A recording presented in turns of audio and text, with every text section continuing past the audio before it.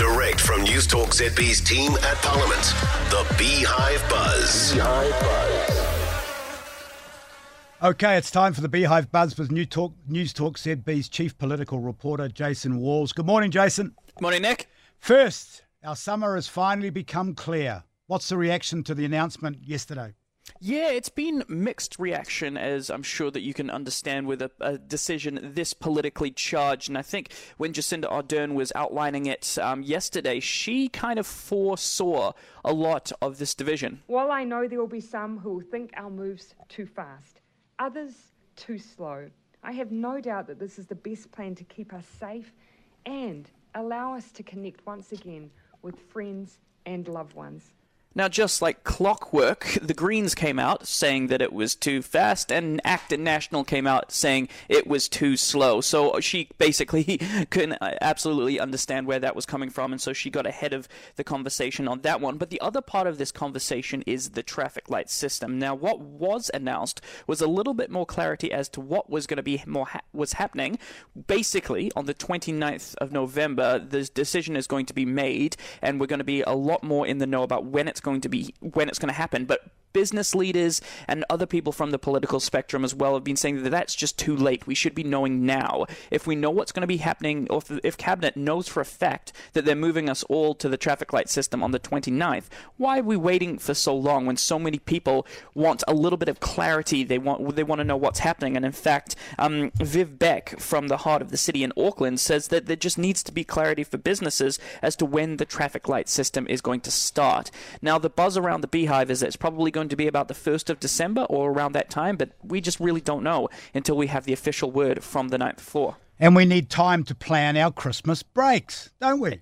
Exactly, and that's the other half of it. People will be happy that they've got some sort of clarity on when the borders are opening, but everything kicks into gear when the traffic light system actually comes across the line. But not knowing when that is going to be will be causing an enormous amount of angst for people.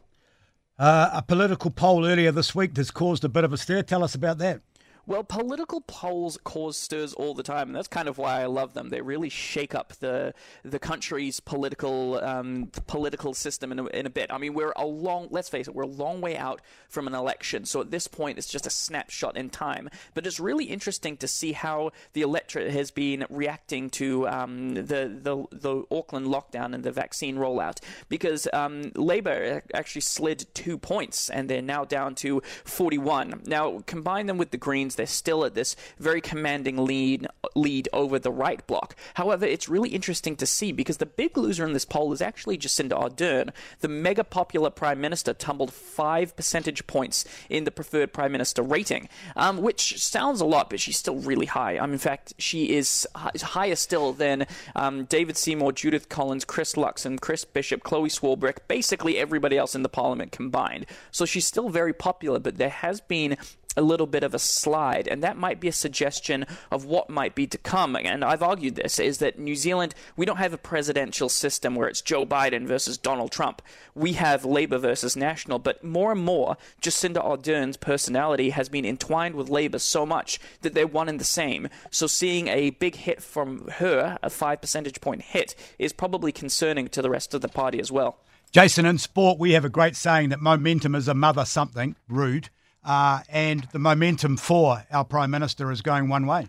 Exactly, and we've seen the momentum for the Labour Party shift for a long time. They were up at astronomical levels in terms of New Zealand political party polling, and now they're down to a more manageable level, I would say. So 41% is sort of where you would expect to see popular political parties instead of the stratosphere that they were in before. But I'll tell you what, National at 28%, I mean, they're up 2 points, but when they're not really capitalizing, are they? They should be up a lot higher given the fact that the government has had so many woes, but unfortunately they're just not really getting there. Well, that's probably because of the leadership. Finally, what's happening with the potential National Party leadership coup?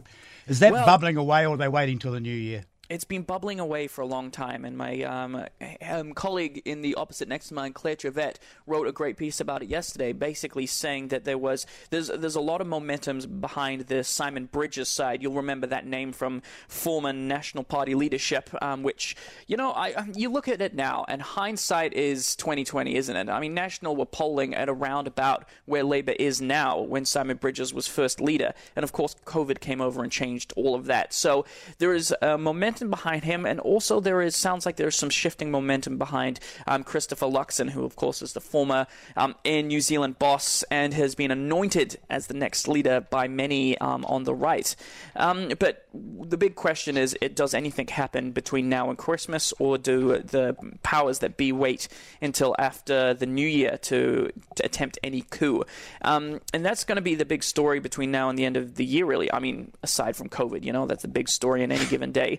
But in terms of actual raw political bloodbaths, that's the one that we political journalists love to see.